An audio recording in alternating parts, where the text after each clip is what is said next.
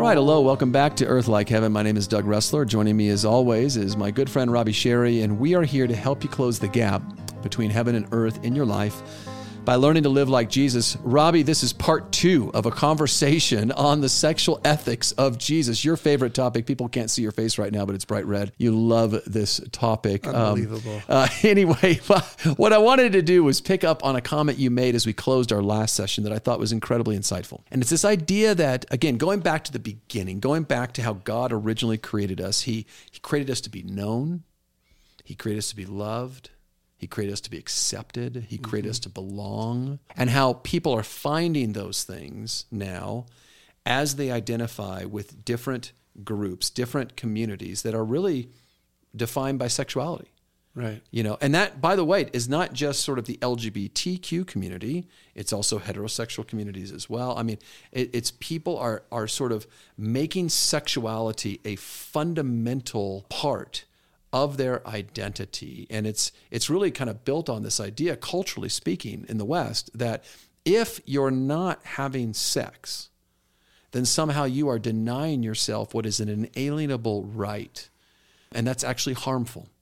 Mm-hmm. It's not just a choice. It's actually harmful to deny yourself your sexual urges. And so therefore, we should follow an ethic of sexual freedom, sexual license. And as long as you're with other consenting adults, I mean, you basically should be allowed to do, you know, whatever it is that you want to do sexually. And no one should really have the right to tell you whether that's right, wrong, or otherwise. You contrast that, of course, with the way of Jesus, which says, no, we find our identity, our sense of being loved, known, belonging, acceptance in Christ alone. Right.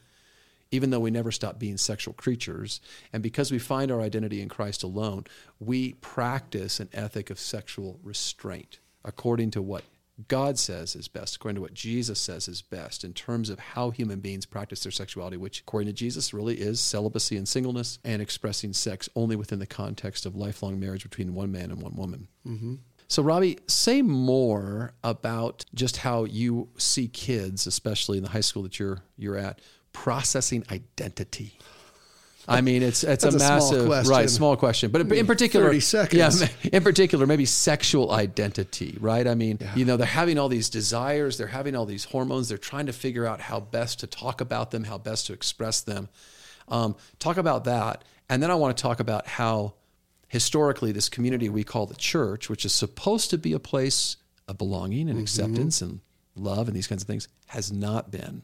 Right. For so many who are sexually broken. And that's a huge part of the problem that we have to come to grips with. So Robbie, talk to me about how young people are processing their identity these days. So going back to what you said last time, I think you're right. You can't start with this idea that God is a prude. Right. You have to start with, okay, God gave us sex. Right. And what a great God for making it. I mean, if you just study nature, there are a number of ways we could have procreated. Right, absolutely. That would have been budding far less. Would have been my favorite. Okay. Did you say budding? Budding, yeah, right. Yeah, I mean, you know what budding is, right? I do. Yes, and yes, we are in Colorado, and it's not what you think it means. Not that kind of budding. There are a number of ways we could have reproduced. Right, and instead God went, you know what? Here you go. That's right. Right. Have fun. You have to start with that, right, God is this God who is not out to rob us of joy and pleasure. No. He's the creator of it. That's right. He wants us to delight. Yes. I mean, fully delight in this gift of sexuality, 100%. Yes. So I think you start there. And if a student doesn't believe that, you know, they go, well, actually, I think following God is a God who wants to restrain my joy, restrain my freedom. And a lot of the young person's experience, I mean, it's cliche to say it, but is this fear of missing out, this FOMO thing. Right. And they see their life almost like everybody's in this multi-lane freeway.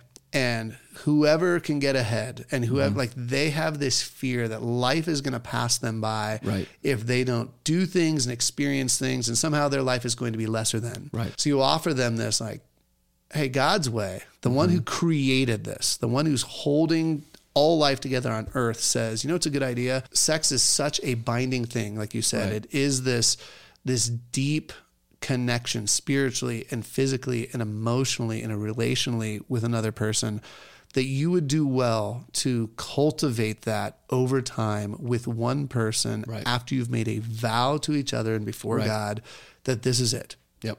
That's what's on the table and, behind door number 1. That's right. Behind door number 2 for these young people is everything that the world tells them. Like, how do you know if it's going to be good sex, with a person that you're married unless you practice beforehand? Or how do you know if you're homosexual or heterosexual unless you experiment or this sort of thing? Right. So these young people have this, well, I don't want to miss out. I don't want to go through life. What if I gamble on the Christian way of things? Right.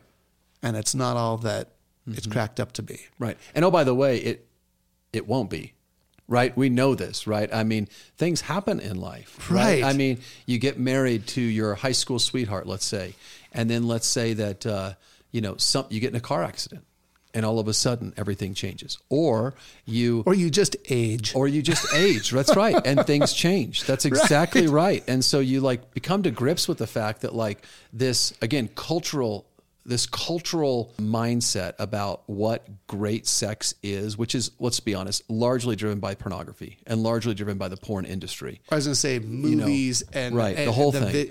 It's nonsense. In the culture. It is nonsense. No one experiences it like that. No one. Not the people on the movie screen, and certainly not people in real life. That's nonsense. It's idealized. It's, again, hypersexualized. It just doesn't exist in the real world. And again, that's not because God is a prude, or it's not because it's that what we're talking about here is something so precious and something so sacred that unless there is an unbelievable feeling of safety and security with that other person that you are having sexual relationships with, you're never going to experience the depth of intimacy that your heart really longs for. Sure, and the only way you're going to get that safety and security is within the covenant of a marriage that is committed for a lifetime.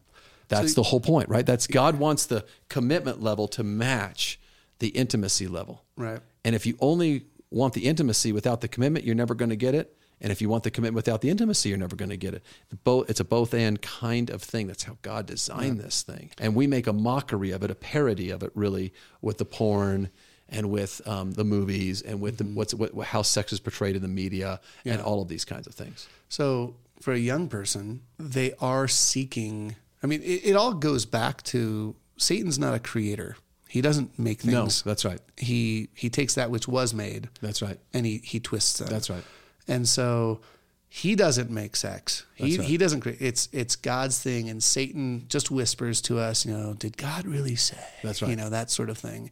And so these young people are longing for really good things. They're longing for people to affirm them, for people to encourage them. That's right. We live in such an encouragement-deprived culture to just add a girl or add a boy. Right. Those are so few and far between that a lot of my students hear that just from a parent or even a peer to go, wow, that's awesome. Yeah. So they want to be encouraged. They want to be loved. They want to be accepted. And so sexually, they find groups now splitting off with sexual identities, as opposed to, say, just interest groups. Right. There used to be chess clubs, kinds of things, and now more and more there's politics and sex. That's right. That get sort of interwoven, and people say, "Well, I like that community. They seem to like me for who I am, or they seem to be so caring and warm and welcoming, and so they must have something going here." And so I'm going to trust their interpretation of sexual ethics rather than this other way. And because what I want ultimately is this to be received by a community who cares for me, and in and of itself, that community, the idea of belonging to a community is just a great thing. Well, it really is, because God says it is not good for us to be alone. Right.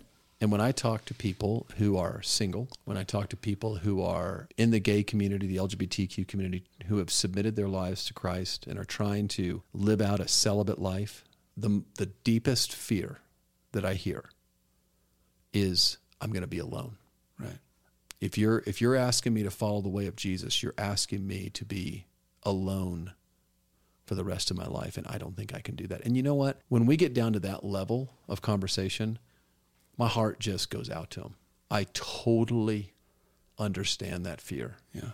And I can understand why, out of a desire to avoid that, one would be willing to settle potentially or pursue, maybe not just settle. I mean, that may be my word. Other folks, they would be, maybe that's not the word they would use. They would choose, no, I'm going to, instead of being alone, I'm going to choose to pursue this other lifestyle because I have these desires within me.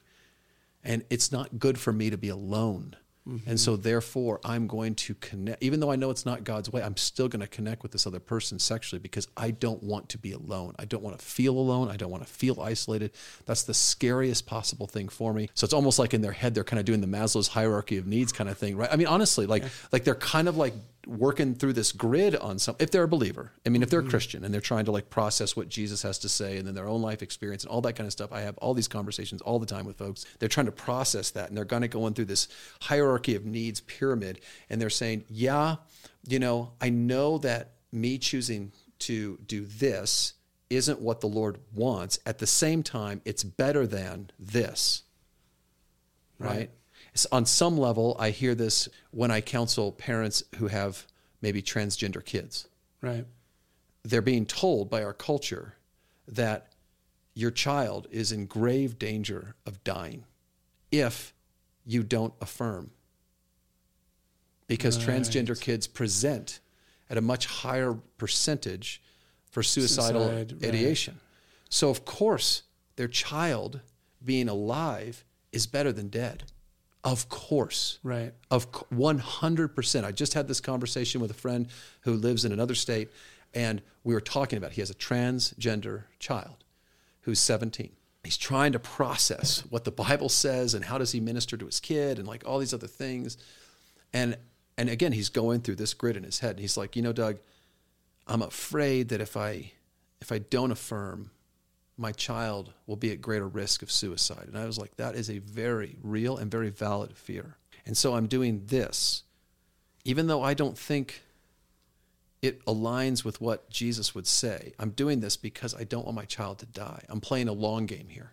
Right. On some level, right? I want to minister to my child over the long haul. I don't know what 5 years from now is going to look like, or 10 years from now is going to look like, or 20 years from now is going to look like. And I want them to at least be alive for that. Yeah.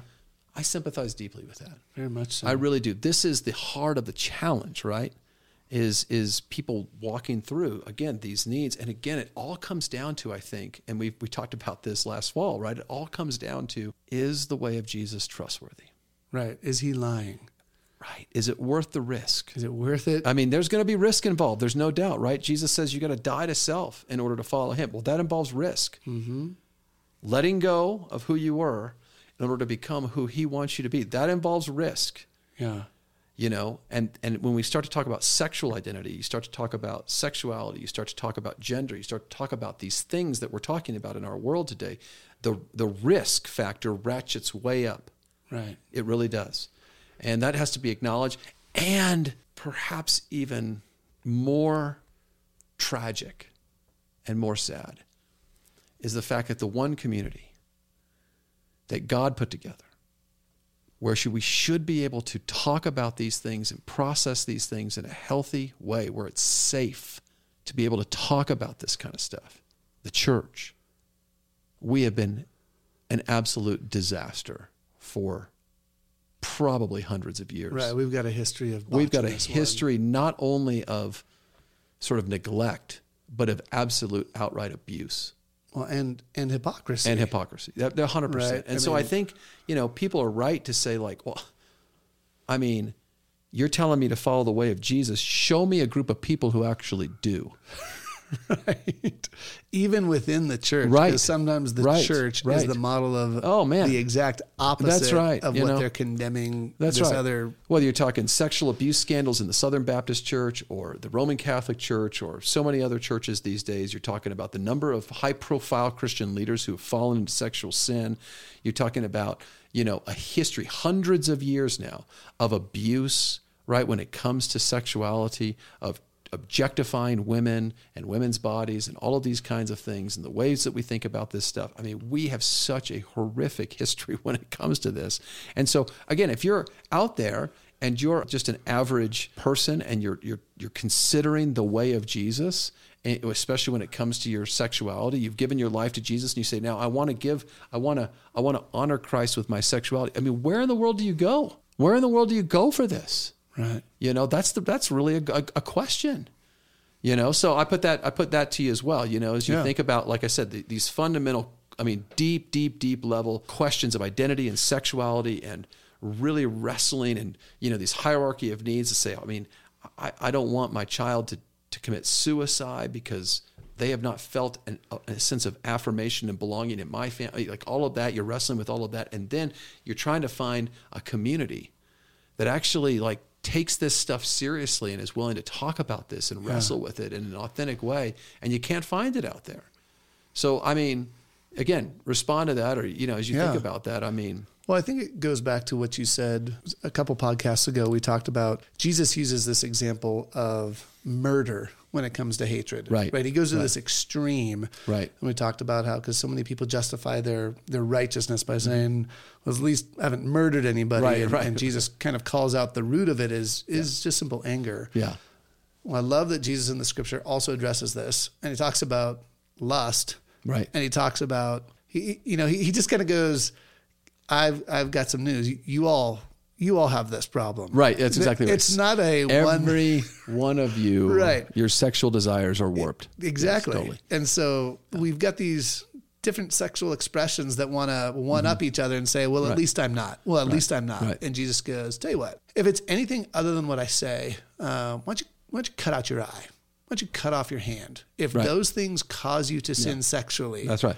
Just get rid of those things. That's right. And we want to go, Jesus isn't being serious. That's here. Right. He's metaphor. Right. Metaphor. He's playing this. Right. And I just go back to it and go, wow, before we get on the accusatory hierarchy of who's right, who's wrong, who's better, who's worse, we go to the words of Jesus and go, who just, I love your voice of Jesus last time. He just sits down and goes, hey man, let's talk about your own lust. That's right. Let's talk before you're going to point the finger of accusation at all these other people. That's right. All of us have this warped view of something that's actually really beautiful that God gave us as just a gift that's a shadow of what's to come with him. The marital relationship is but a shadow. He describes himself as the groom and the church as his bride. And so I'm going to give you marriage. Like there really isn't a need for marriage. That's right. You look at the animal kingdom, there's not a whole lot of animals that mate for life. Right. So he gives us this as the shadow of what's to come. Mm-hmm. And we start worshiping the shadow rather than the shadow caster, if you will. And I think with all of this, I'm with you. My heart breaks. I understand the desire to want to be received by community, of feeling loved, of feeling known. And I understand, honestly, people going out without an understanding of God's way, of course they're going to listen to the loudest voices in culture and go, well, I'm going to try that. I'm going to try that. I'm going to try that. That's right. And I want to say, man, there is this other way, and that the fear of, but if I do that, I miss out potentially on this other thing. And I think as a church, we have to own it and say, yeah, we have screwed up in the past. Yes. And we're so sorry. And guess what? If you're looking to the people of the church of being perfection when it comes to this, you're going to be looking a long time. That's right. But what the church is a bunch of messed up people who say, yeah, we've screwed up too, but that's right. Praise God for forgiveness. And we've worked through that mess. Don't you think it's the latter that we have to really promote more and more? I actually don't think most people, when they walk into church, accuse Christians of hypocrisy because we're not perfect. I actually don't think that's the issue. It's that Christians pretend to be perfect. I think Christians condemn others for imperfection. Right. That's exactly right. Without acknowledging their own. So I think that's really the key is we have to create safe environments where people can be authentic. They can authentically talk about their sinful struggles. They can authentically talk about their desires that are all kinds of warped and messed up and directed in all sorts of ways that are not God. They can talk about how their loves are all messed up. Right? They're all disordered. They're all, messed up in terms of their priorities and all of those kinds of things. We have to create a safe place where those conversations can happen. And they don't need to happen from the pulpit. It's not like we have to everybody get up there and confess your sin in front of hundreds of people or Public whatever. confession. Yeah, public or anything like that stuff. We don't need to bring back public confession or anything like that. Although if we do, you're going first. I'm going first, yeah. We're going to put you up there first. Bring the Scotsman up first. That's right. With your kilt in, the Scottish way. Start with that's right. Yeah. Scottish way. That's right. No, I mean, I don't think you have to do that, but I do think you have to create within depending on how big your church is or whatever your church looks like, within our church, where you've got hundreds of people, I do think you have to create smaller groups and maybe one-on-one relationships where people can come and they can be 100% real and say, hey, you know what? This is what I'm really struggling with. Right. And rather than be condemned for it, they can have someone who can say, you know what? Number one, welcome to the club. We're all struggling on some level. Right. And number two, but here's a way forward. So Yep. we're not just going to sort of sit and wallow in our misery Right. as if there is no way out. At the same time, we're not going to pretend that we've never been there before. We're all in this together. We're all struggling in some kind of way. We all need to be able to come to one another and say, you know what? I have done X, Y, Z. We should be able to unpack for one another the full extent, as we even understand it, right, on some level, the full extent of our brokenness, the full extent of our sin, the full extent of our pain, and all that. We should be able to share that with one another, with our brothers and sisters in Christ, to know that that information is going to be held in confidence. We can trust that person, but that person's going to not only love us where we are, but is going to challenge us to live more faithfully for Jesus, because that's how we grow. Right. That's how we grow. That's how we become a different people. I'm a different person in terms of my own sexual ethics than I was when, I was in college and addicted to porn. Yeah. Right? Looking at porn all the time. I mean, that was back when the internet was just beginning. I'm showing my age here, and it was intranet. It was Netscape, if you remember Netscape, right? Back in the day. Yeah. And you would go listen to Napster? Right. I did listen to Napster, and you go onto these, porn was suddenly becoming so accessible, and I'm a college student and everybody, whatever. We're all doing the porn thing, and you become like addicted to it. And then I get married. Right. And all of a sudden I realize whoa, I've got major issues that have to be dealt with. And I need someone to show me a way out of this mess that I'm in. I need someone who's not going to condemn me. Right. Because that's not going to help. I'm already beating myself up here. I don't need more condemnation, but I do need someone who's going to show me a way forward. And thankfully I had a great mentor who has done that, continues to do that even to this day, and helping me refocus, rechannel my sexual energy towards my wife as God has designed it. Yeah. And we haven't even looked back, and it's just really amazing to think about how God really develops all of that out. Now, I mean, again, life is life. I mean, it has a way of throwing you curves and all kinds of different things. My wife and I both have had health issues over the years where, it's impacted our sexual life together. Mm-hmm. I mean, these things happen. They're real. Yeah. And guess what? You live very long. That's going to happen, And so again, this whole idea, we have to, again, submit this to the way of Jesus and let him and trust him that I'm not missing out. Right. I'm not losing out. All right. What Jesus has designed for us and what Jesus has designed for me is so amazing and so good that anything else I could try to manufacture on my own just couldn't even begin to compare. And you know what? And I bet you would agree with this. When I sit down and I talk to people who maybe are pursuing their own way, right? Multiple sexual partners or adultery, hookup culture, Tinder, you name it, Grindr, whatever it might be, right? When they're accessing those things, and if I get them in an honest moment and I say, so tell me how you really feel, they hate themselves. Right. Most of the time they express some level of I don't want to be doing this. Right. What I'm really looking for is someone who will love me, someone who will care for me, someone who will accept me, someone who will make me feel like I belong. Right. But again, I don't know what else to do. I don't know where else to go. Right. And I go, right. So let me tell you where else you can go. You should be able to come to the church, find your fulfillment in Jesus. And as you do that, you never know. You might meet someone. God might bring someone into your life then who actually becomes that companion that you really desire. Right. That's your heart desire, This stuff is so powerful, Robbie. I have had a couple people tell me that they have lost their faith over it. Wow. That God did not provide them that husband or that wife, that this has been their deepest, most heartfelt prayer for years. And in their minds, God has never provided.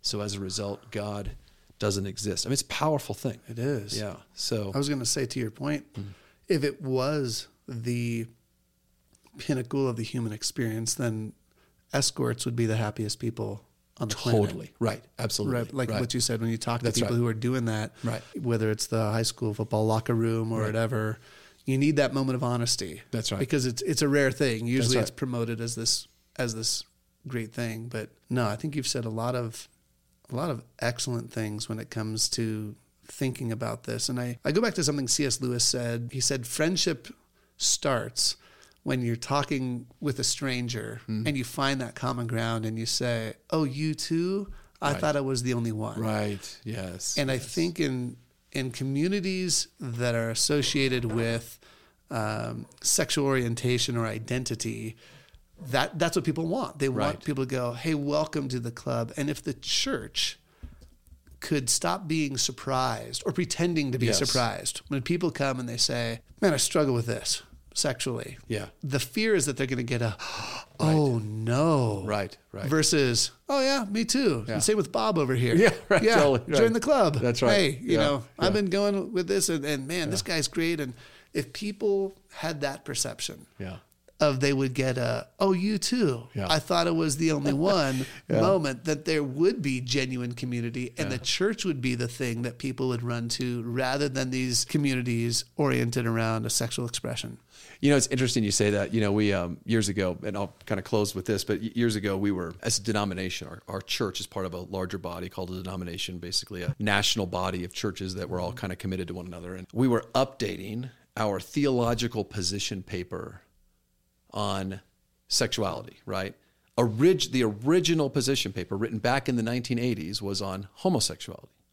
Interesting, right? And this new one, we expanded the purview to write a theological position paper on human sexuality. Okay, and I was one of the co-authors. I Yes, remember you writing it. and one of the co-authors. I wasn't the only one who wrote it, but I was one of the contributing authors. You That's say right. to people, I wrote the paper on I wrote the paper, sexuality that's as it right. relates No. to the church. Yeah, don't do that. Yeah, but anyway, interestingly enough, when we went to, it had to be voted on to get passed and all that kind of stuff. And the position that we took is that we are all sexually broken, right? There's not one group of people more sexually broken than another. All of us, level playing field. Right. We've been there, like you said. Amen. Bob, George, Tim, Sue, Christine, doesn't matter, right? We're all sexually broken. We're all of our sexual desires are disoriented. They all need to be reoriented by Jesus himself. Like that was sort of the fundamental sort of approach of the paper. As we're talking about this in small groups, before it gets voted on and passed and stuff like that, different groups wanted to dialogue with us about it. I still remember we're in this one small group, and this lawyer who kind of a more well-known lawyer in our denomination, big time kind of, very high profile kind of guy and everything like that. He was so frustrated with the approach that we took. And finally, he kept pressing us and asking us the different questions, coming at it from different angles and stuff like that. And finally, in a moment of sort of exasperation, he just sort of yells out but I'm not sexually broken. Right. And you could almost hear a pin drop in the room as everybody kind of looked at him. And the older pastor that was sort of leading our group that I was about ready to jump out of my skin, of course, but the older pastor, thankfully, just very smoothly, very kindly, very gently, but very firmly, was like, wow, brother, you're like the only one here who's not sexually broken. How is that even possible? That's why amazing. Why don't you teach us? And then you kind of see his face. He wasn't shaming him, but it was kind of do you realize what you just said, kind of deal. And then finally, this guy kind of backed off. Was like, okay, you're right. We are all disoriented by sin. Sin impacts us all on this level, and like I said, that the heartbeat behind that paper, the heartbeat behind this approach, of course, is just that we would all acknowledge there's this level playing field before the cross. We all need the redemption of our bodies, and that includes the redemption of our sexual bodies.